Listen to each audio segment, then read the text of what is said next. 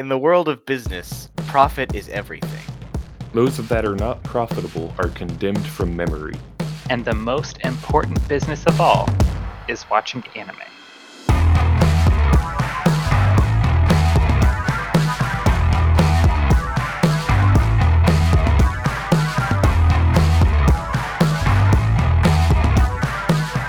Welcome back to the weekly anime performance review, the show where we review the performance of anime weekly.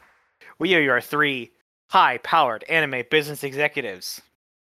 I'm John, your energy conservationist. I'm Chris, and more like Hyoka. And I'm Andrew, and I'm made mad that I'm curious about being made mad. So, in case you can't tell by the title of this episode and the titles we just gave ourselves, today we are doing a special OVA episode on the anime series Hyoka from the masterminds at Kyoto Animation. I do enjoy this one. I forgot how we start these things. What is Hyoka? Hyoka tells the story of the classic literature club at Kamiyama High School, who never really do anything with classic literature. Instead, they solve mysteries, driven by the insatiable curiosity of Eru Chitanda and the analytical mind of the very stubborn Oraki. I forgot his name for a second. Hotaro Oraki. Hotaro Oraki. Fine, I'll call him by his full name. He deserves it. The other members of the club are Satoshi Fukabe and Mayaka Ibara. So it's a bit more episodic than some of the stuff we talk about, although it does have three longer arcs where the classic lit club gets involved in solving mysteries around their local community. So before we get into any spoiler territory or anything, general thoughts, fellas? I really liked this one. I think it has really good... I guess it would be storyboarding for the like deduction sequences where like it's not just them staring at each other saying what happens. They have visuals to go along with it that kind of show what's happening. Even then, I do want to put a note while we're kind of talking about this. When they do talk around to each other and stuff, they often change up the locations. So even if they're continuing a conversation, it's in several different places just to change up the background. And also, like, it sometimes plays around with interesting angles. Even if it's just two characters talking, it's framed in a more interesting way. Like, there's a scene in the second arc where Oraki is talking to Irisu, and like the camera's like looking up from the floor at like the bottom of their chins, which you never see framing like that. It's really interesting. And this is another excellent dub. A big dub for the dubbing community, if you will. I actually enjoyed this as well. I think they did a good job at making mysteries that, looking back, you could have made the same deductions, but you didn't. But yeah, I think they did a good job on that. And we didn't mention this, but this is almost also a romance between Oraki and Chitanda. And so it's really interesting how Chitanda's curiosity drives Oraki to solve all these mysteries. Yeah. Like, normally Oraki's whole thing is that, like, he never wants to do anything. He basically is like, I have a finite amount of energy and I'm not spending it on bullshit. And then a person comes into his life that makes him think, you know what? Maybe I will do some stuff that's not strictly unnecessary because I want to. And so I really enjoyed that and thought it was a fun dynamic. There was some fun, like, visual metaphor with it too. Like, in the first episode, you know, the first time that she says, I have to know to him, like, there's like the visual of like her hair like growing out longer and like ensnaring him and like covering the whole room in these flowers. You know, it's stuff like that that's really cool. Yeah, so they did that a lot at the beginning and then kind of dropped it off near the end. They might have devoted more of that kind of the Sakuga budget to, like, you know, when they're talking and like they're doing like a cartoon of what their scenario they're presenting is. Yeah. I mean, yeah, no, like, that's fine. I just thought it was weird how they did similar things a couple of times at the beginning and then stopped. As I will say whenever we do one of these, this is a Kyoto Animation series. So it has production values. It certainly kind of has like the KyoAni character design thing going on. But I like the character designs a lot. They're very endearing, I think. Mhm. There were some funny music choices to me. This show, in addition to having an original score, makes use of some classical pieces with a fair bit of regularity, including one that I can't remember the title of, but I associate with weddings. The cello suite one, is that what it is? Yeah, I think it's that one, yeah. And while we're on the subject of music, the like the song that they would play whenever the deductions were happening was, I thought that was a lot of fun because it had kind of like the spy thriller kind of feel to it. Yeah. It's weird how I feel like the music made it feel a lot more ominous, almost, than most of the time it was. Yeah, this is a pretty low stakes series for the most part.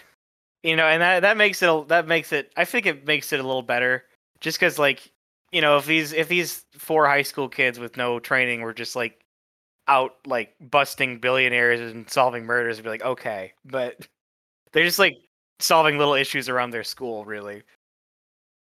Yeah, like their three main stories are about trying to figure out what happened like 40 years ago, 45 years ago or something. Mm-hmm. Trying to figure out what the ending of a movie should be. And there's a series of petty thefts that are happening at their culture fair that they try and figure out. Like, that's not that big. Like, those stakes are relatively low to some anime that we've watched. Mm-hmm. But I think that makes it kind of nice. It's not like, you can relax a little bit because everything's probably going to be okay. Yeah, like it's not like murder mystery. Mm-hmm. Like the first few episodes are just kind of about school rumors and like mysteries. Like the stuff from Hanako-san from a few seasons ago. Oh, that was a good show. Except it's not supernatural. Like they even had they even told a ghost story and called it like one of the legends of Kamiyama High. Mm-hmm. And he's like, no, it's just a girl taking a nap. I watched the first 3 episodes of this show before I did for the podcast. My brother just like we sometimes will just like watch the first couple episodes of a show that either of us wants to show the other, and that was one of the ones for me. And I finally got around to it by making you guys watch it with me. I think one of the parts where this show sets itself apart from others, especially in the mystery genre, is that almost every mystery has some sort of storyboard to it in the middle of when they're explaining stuff. Mm-hmm. And if I'm not mistaken, everyone is in a different style. I thought a really interesting one was the episode where it was like an announcement comes on over the PA system, and it's just Oriki and Chitanda sitting in the room like theorizing about what it could mean the whole episode, and it's all like in diagrams and everything. I think that was just like Oriki trying to prove that you can make a story out of any scrap of information. Mm-hmm. And it doesn't have to be true. He's just lucky, but then he was But right. it does turn out to be true. I also liked the jacket he started wearing at the end of the show. Yeah, when it got to winter. The coat? Yeah, made him look like Columbo. Anyway, obviously this show has really excellent production values, and like it's really interesting too that like there's always something in motion. Like, even in like wide shots of like a hallway or something, there'll be like, kids in the background are animated. They're walking and having a conversation or something. Like there's hardly ever like a completely still frame for very long compared to a lot of anime. Yeah. Like in the Culture Festival, whenever they're talking in the hallways, there's normally a kid walking past every couple of seconds or a couple of lines. Yeah, because at a Culture Festival, it's crowded. There wouldn't just not be anyone. Right, exactly. But most anime don't do that. So yeah, I think it's really, really cool to see it all play out this way. It's very well done in terms of its production. The first big arc in the story of Hyoka is the classic lit club after its sort of rechristening, investigating the origins of their club, investigating where they came from, why their anthology is called Hyoka, and what happened to Chitanda's uncle 45 years ago when he was involved with the Classic Lit Club. It should be mentioned. Hyoka means ice cream. Yeah, I didn't know that. I thought they just called it ice cream in like Japanese pronunciation English, but I don't know. I guess I don't live in Japan. But it's a really interesting arc. That was probably my favorite arc, actually. Just because I'm like kind of a sucker for like history and archival research and things like that. Yeah.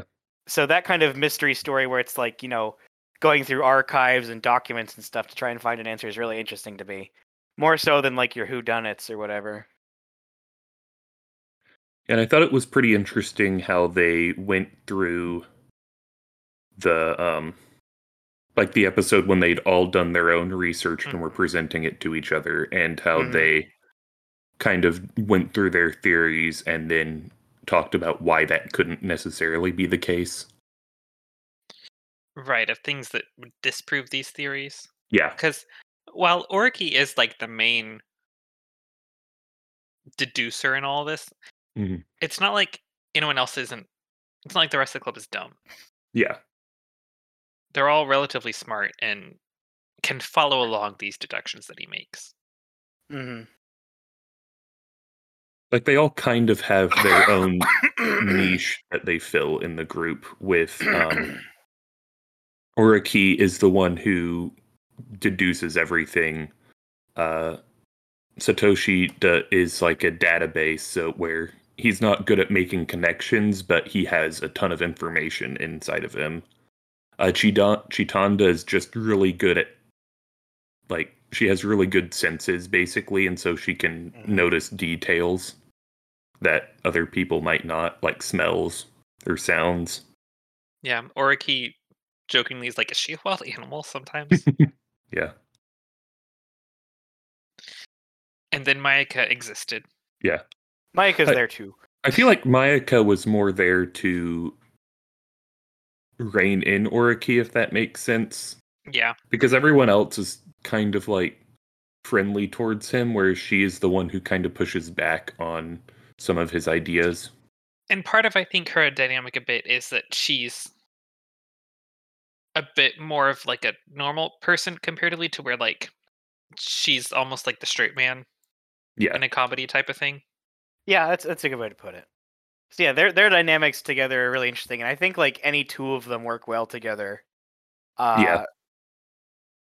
Which is, it's a sign that you have good characters when you can just like switch them around and pair them up and like have them in groups any which way, and they always like feel believable and you understand their relations with one another. I did think it was funny how Tomoe is Uriki's sister. And she's mostly in it through like phone calls or letters that she writes to him because she vacations everywhere. But then when she does finally come back home, you never see her face. Like you see the back of her head or her chin down. Like a parent in Peanuts or something like that. But yeah, I love, this is probably, the first arc is probably my favorite. Just because I find like all the archival stuff really interesting. The stuff about like the milieu at the time when Sekitani was in high school is really neat. Because like the 60s were, everybody was protesting everywhere. It wasn't just like an American thing. Yeah. So I thought that was all really cool. Do you know anything about like the general climate in the 60s or not? Not much. I don't really know much like post-war Japanese history. Okay. But there certainly was a very active student movement in Japan at the time. Like the JCP used to be one of the strongest in a non-communist country, and a lot of it was students. So I don't know. Like there were a lot of people that you read a lot of biographies of like random Japanese people that lived at that time. They're like, oh, he was a member of the JCP for a while. And you're like, oh, okay.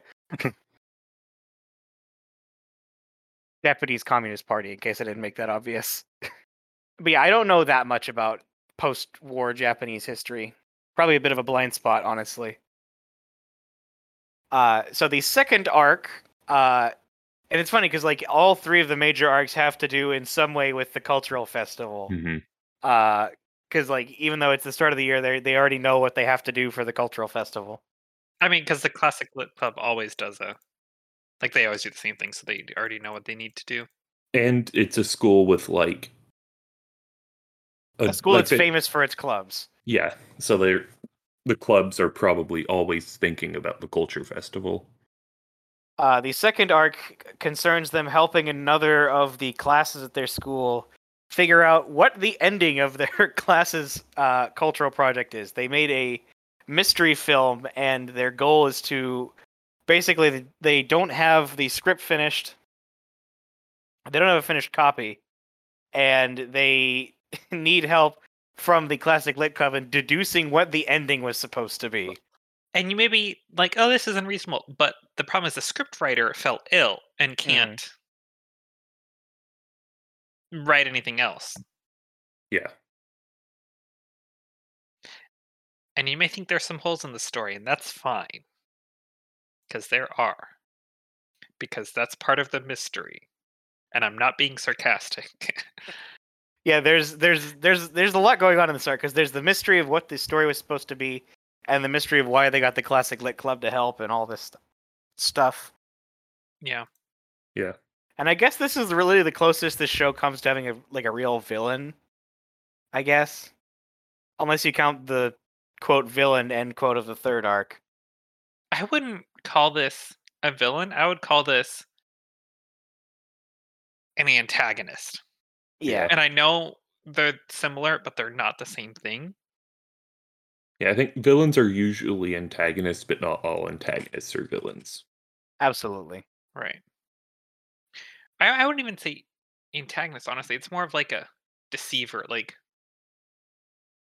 I'd say that's an antagonist. I think an guess. antagonist is just someone someone obstructing the protagonists and working against them. But she's not working and she wants them to succeed. You know what I mean? Like, it's weird.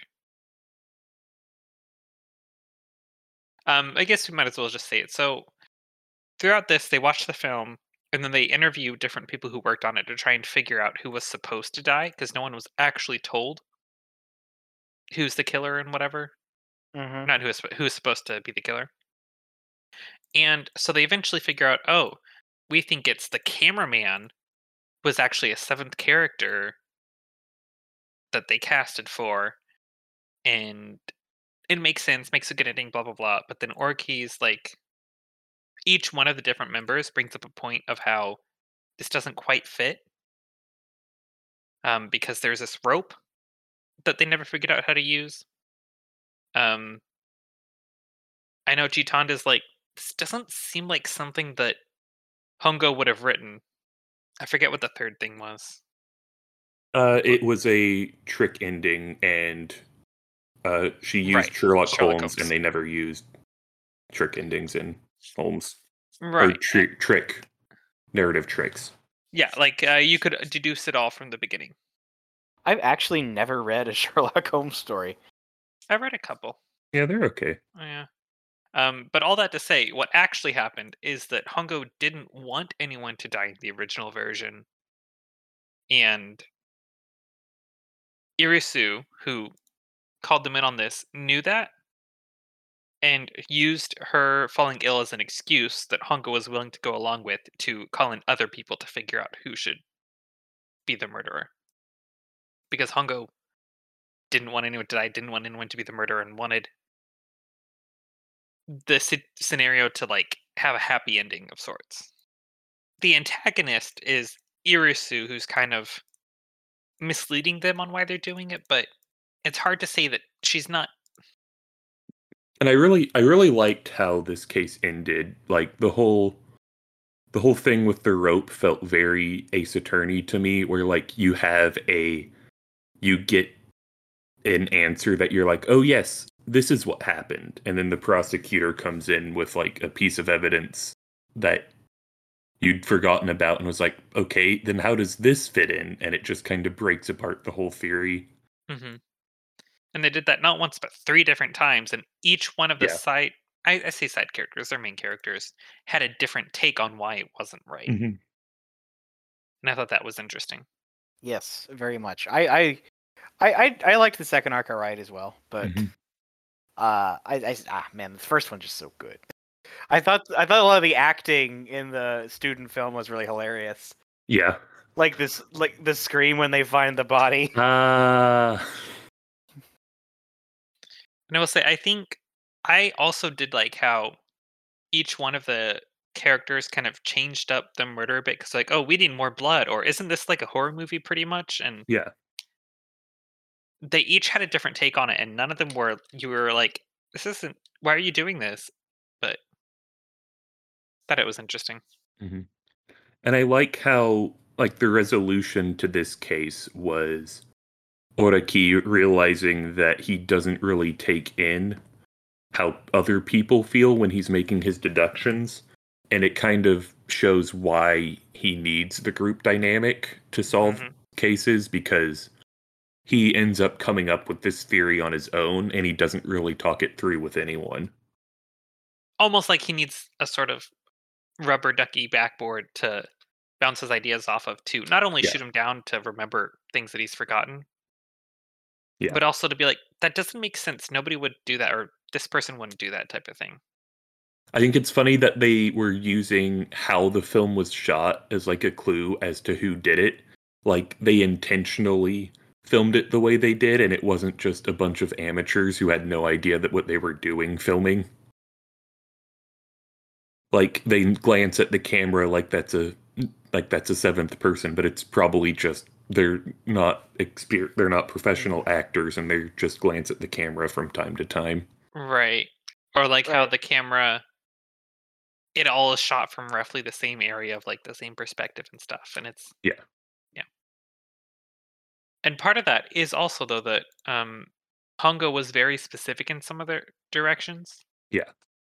And so they did end up getting a copy of the script, so it wouldn't have mattered. But like Hmm. that would be something that Hongo would have thought of and would have been like, hey, make sure to do this, I feel like. Well, also, scripts aren't usually written with shooting directions in mind. Like, Right, that's what a storyboard is for. yeah, a storyboard or a shooting script or something. The last arc concerns the actual factual Kamiyama High Cultural Festival, the Kanyasai for short. The classic lit club has ordered way too many copies of their anthology, and they're worried about being able to sell them all. Mayaka has a lot of drama going on in the manga club. They do a cooking contest, but the real focus of the arc is a mysterious thief going around and stealing items from different clubs and leaving calling cards with the name Jumonji or Jumoji, depending on how you read it. So they use the the attempt to catch the thief as a way to promote Hyoka to the cultural festival. And this isn't really that important, but it's just something I wanted to point out because it was interesting. Like the president of the manga club that Mayaka kept having like debates with was cosplaying as a different character from an SNK game each day. Like the first day she was what's that? Naokaruru from Samurai Showdown. The second day she was King from King of Fighters, and the third day she was Mai from King of Fighters. I think this one was my favorite arc. Just because there was so much going on outside of the mystery. And like you kind of got to see everyone interacting semi-normally. Like I like Oraki was just like sitting in the room for a lot of this arc and like kept getting things traded to him. Yeah. Eventually he got the bag of flour that won his team the cooking contest. It got to the point that he was just asking people for stuff when he gave them. He was like, it's the trade sequence. You have to give me something. Yeah. And he became self-aware of it. Mm-hmm. I thought that was really funny. And then like Mm-hmm. his sister somehow had a copy of A Corpse in the Evening. Is that it? I think so. Yeah. which is the manga that finally gave him the last hint he needed to solve the Jimoji case. Yeah. Well, isn't his sister like wouldn't she have just graduated, or was she a bit older? She graduated 2 years ago, I think. Okay. But wasn't it published last year? Yeah. I mean, she still could have gone back for it. I guess she could have. Because we don't. She could have returned for the cultural festival after the year after she graduated, or she just found it somewhere. I mean, she's a mysterious person. I also thought it was kind of funny. Like, I feel like this would make a lot more sense if I knew Japanese watching it, because they'd be like, oh, it's going in alphabetical order, when it would go from like a cappella to gardening to cooking. Japanese alphabetical order. Yeah. And they stole something that matched the letter, Yeah. but it was Japanese letters, so it's like, oh, they stole a ladle from the cooking club. It matches. And I'm like, yeah. I'm surprised they didn't try and make it work. Well, I mean, they could have. I feel like we I know we like make fun of the way that translation notes used to be in like fan subs and stuff, but some translation notes would have been nice. I think it also, they did that kind of when they were listing out the clubs that had gotten robbed, when they'd just come up with the ABC theory. Right. But then the problem is they were talking so fast, like you couldn't have time to read the notes because they were. I just paused it. Yeah, that's fair. Something also I want to mention about the alphabet is that this whole arc is somewhat based off the ABC murders, I think is what it was called, by Agatha Christie. Mhm. They said in this show that the murders were done because the killer wanted to. False. And the kills were done because, like, they killed someone with the initials AA in a town starting with A. And then with BB and so on. And I think it was like EE and somewhere with E or something, but there was a specific person they wanted to kill. So they created the serial killer system to kill that specific person. And so that way when they got to like G or H and they're like, oh, this is too dangerous, I can stop, they've already killed the person they want to. So it gives each person, it gives them an alibi because they're not a suspect by the time they get to EE, because like, oh, it's a serial killer, we don't need to know who is close to this person. Well, I think when they said for no reason, it was because there was no reason it had to be specifically ABC. Because like he could just create that pattern and then do any other type of thing. Right, but I feel like they made it sound like he was a serial killer just killing people for fun. Yeah. And that's not true. But that does translate kind of to how the mystery is solved, is that there's a specific non-theft that took place that was important. That was the whole point of it, pretty much. And he hadn't even read the source material, so he didn't even get it.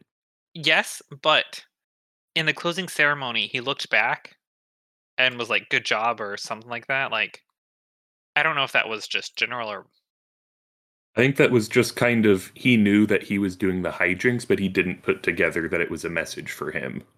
Because the whole thing was that the team behind A Corpse by Midnight, which was a really popular doujin that they'd sold the year before, was they were going to make a sequel this year, but they ended up not, because the artist just didn't want to draw another manga. And so the guy who worked on the backgrounds for it, and like he was mad about that, so he made a whole message for him like, hey, we didn't even try. And he realized that he didn't get the message because he didn't even read the script that the writer had come up with. Right. Yeah, and the guy who did it was like a background artist, and he was upset that all this talent was wasted on someone who didn't even care to try. Because they did a good job, apparently, drawing. Yeah, by all accounts, A Corpse in Evening is really good. And that kind of mirrors Oriki's arc of how he is really good at solving cases and is really smart, but he doesn't really want to apply himself, and so he's just kind of wasting his talent, or at least has been. Yeah, well, that's kind of theme for Fukube and Maika as well throughout this is that Satoshi's trying to catch this criminal, but he's not able to. But he's upset because he can't apply himself and beat Oriki, so to speak. And he's worse than him, and Oriki's not even trying. Yeah. And then Maika has something with. Oh, I don't know if I actually wrote her name down. No. The manga club of how there's someone that was friends with the person who wrote Corpse by Midnight, and she's like, I'm jealous because her whole thing is that she didn't want to admit that she made a good manga, so she didn't read it. Mm-hmm. And then Maika feels like she's even worse than that, and she's like, how am I supposed to get that good? And then Chitanda also was trying to. Chitanda's there. Yeah, well, she was trying to like influence people to sell copies of their Hyoka for them. Yeah. And she realized that this isn't her. Mm-hmm. That she should be more truthful to herself and stuff. Which I thought Yeah. that was good. And that kind of plays into the finale as well. Basically, the last 5 episodes are a bunch of episodic cases, mainly featuring Oraki and Chitanda. And in the finale, it ends with Chitanda kind of talking about how she wants to learn how to like make food better because she's the heiress of like a food manufacturing company or something like that. I think they're farmers. Yeah, farmers. I mean, farmers manufacture food. Yeah, fair enough. And so she wants to learn how to do farming better so she can make the business better. And because she realizes it, like her options are either that or manage the people who will be able to. And she doesn't think she can do that part well because of the recent events. And we get alternate universe where Oriki kind of thinks about what if he said, I could do that for you. Yeah. But he doesn't. I mean, we don't see him do it. True. But it is heavily implied that they're going to get together or something like that. Like, if they aren't already together, they are going to be soon. Mm-hmm. Because I think it's heavily implied that Mayaka and Satoshi get together. I don't know if I agree with that. Oh, so?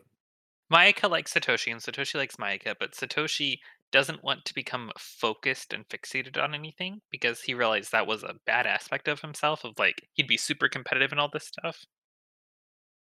And he doesn't know how he can reconcile that part of him of not wanting to focus on anything where he becomes like obsessed with it and wanting to be obsessed with Mayaka.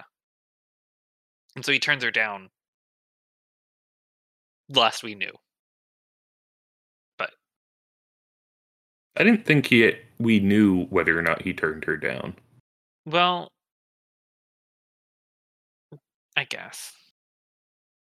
I feel like the way Mayaka was talking in the finale about it, because I think Oraki asks her about it, and it sounds like there's something going on there beyond just he just turned her down. Yeah. I think they will get together in the end, though. Yeah. I believe it. I believe that mostly based on the second ED. Yeah. Which, can I say, I love the second ED. Yeah. I wasn't a huge fan of the first OP and EDs, but I really liked the second ones. I agree. The first ED was just kind of weird to me. Yeah, it was like supposed to make the girls lying on like a star bed look sexy and stuff, but it's like it kind of made them look kind of infantile. Yeah. Yeah. Infantile and sexy. Yeah, bad combo. The second one was like a Sherlock Holmes trying to find the boys as Moriarty and some other person. I don't know. I'm trying to find I'm trying to find a GIF of the shot where like where they both look at each other in shock after the boys get away. Yeah. I haven't managed to find it without a caption already on it because I want to caption it something. I feel like they're probably supposed to be more like Lupin and more Phantom Thieves than Moriarty. Oh, we should mention what Hyoka actually means. We never did that. Oh yeah. That was the conclusion of the first arc. They realized that Hyoka, of course, means ice cream. But it's actually an English pun. It's supposed to be ice cream, like like you scream ice cream, we all scream for ice cream. Mhm. And that was Jun Sekitani basically like saying how he really felt about being expelled over basically being scapegoated for all the student activism. Right. Because I don't remember exactly what the quote was, but it's something like, if I can't even scream, then I'm truly defeated, or something like that. Yeah. And that was what he said to like a 5-year-old Chitanda that made her cry. Yeah, made her cry and forget about what he said to make her cry. I mean, like telling a 5-year-old someday the world's gonna beat you down so badly you can't even scream. I would be traumatized by that at 5 years old, probably. That's way different than what we normally tell kids that age. At least in this country. I don't know how it is in Japan. Another detail is that at the end of each episode, like for each book, there's like a subtitle that appears at the end of the episode. All of them except for the Kanyasai arc are the names of classic mystery novels, because like The Niece of Time is The Daughter of Time by Josephine Tey. Why Didn't She Ask Ebba is Why They Didn't Ask Evans by Agatha Christie, and Little Birds Remember is Elephants Can Remember by Agatha Christie. Anyway, this has been our episode on Hyoka. I definitely highly recommend this one. It's a great little watch, It's pretty comfy and relaxing, I think. It's technically 23 episodes. Technically 23 because one of them is numbered 11 and a half. I think it came out with like the Blu-ray and was an OVA that took place but then. it takes place in the middle of the show or something. Yeah. Well, because they order them by when they chronologically take place, which is what they should do. But that means there's a couple of one-shots in between each of the arcs. Anyway, I highly recommend this one. Give it a watch if you're interested. Anyway, I believe that'll do it for us, unless either of you guys have any other closing thoughts. On Hyoka, no. No. Okay. So, now that this episode is in the can, it's time to talk about what show we'll be watching for our OVA next month, for the month of September. It is not any of our birth months, so that means that you guys get to do a good old-fashioned poll about it. So your 3 choices for the poll this time are going to be The Devil is a Part-Timer, Erased, or Chihaya Furu Season 1. So you'll be presented that list of options on our Twitter page. You can find us on Twitter at Wappercast, where we post updates and occasional funnies about our show. And that'll do it for us for this week. You can catch our next regular episode on August 18th. Anyway, I have been John, your energy conservationist. I've been Chris, and more like Hyoka. And I've been Andrew, and I'm a sunflower. Beep boop. Ravioli.